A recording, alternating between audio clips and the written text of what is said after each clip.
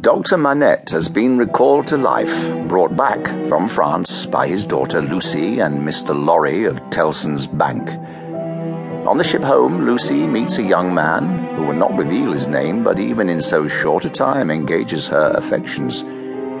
Time has passed. They have not met again. The doctor has regained his wits, and Jerry Cruncher, long-time employee of Tellson's, starts another day's work.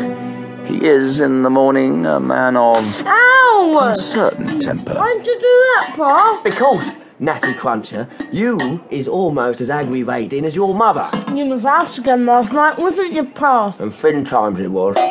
Nothing to be made of it. Made of what, Pa? Can I come next time? I could help. I'm old enough now, ain't I? Ow! Why'd you do that? Because, Natty Cruncher, life ain't fair. You can help me at Tellson's and that's enough. Not enough for the poor lamb. Poor lamb. You've just served up a whole flock of lamb's kidneys, a devilled as hot as hell. What would the good shepherd think of that then? Ow! Why'd you do that, Pa? To teach you to keep your mouth shut in front of your elders and betters, Natty Cruncher. And it strikes me, Mrs. C, that you is as inconsistent as you is aggravating. Natty me boots and be quick about it.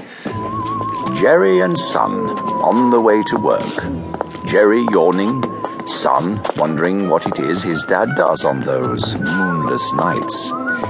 Jerry whistles a jaunty air. Son mooches, wondering where Dad gets that red rust on his fingers when he's been out on those moonless nights. They enter Tellson's front office, where Jerry has a perch and Son fetches and delivers. Dad, they wants a word.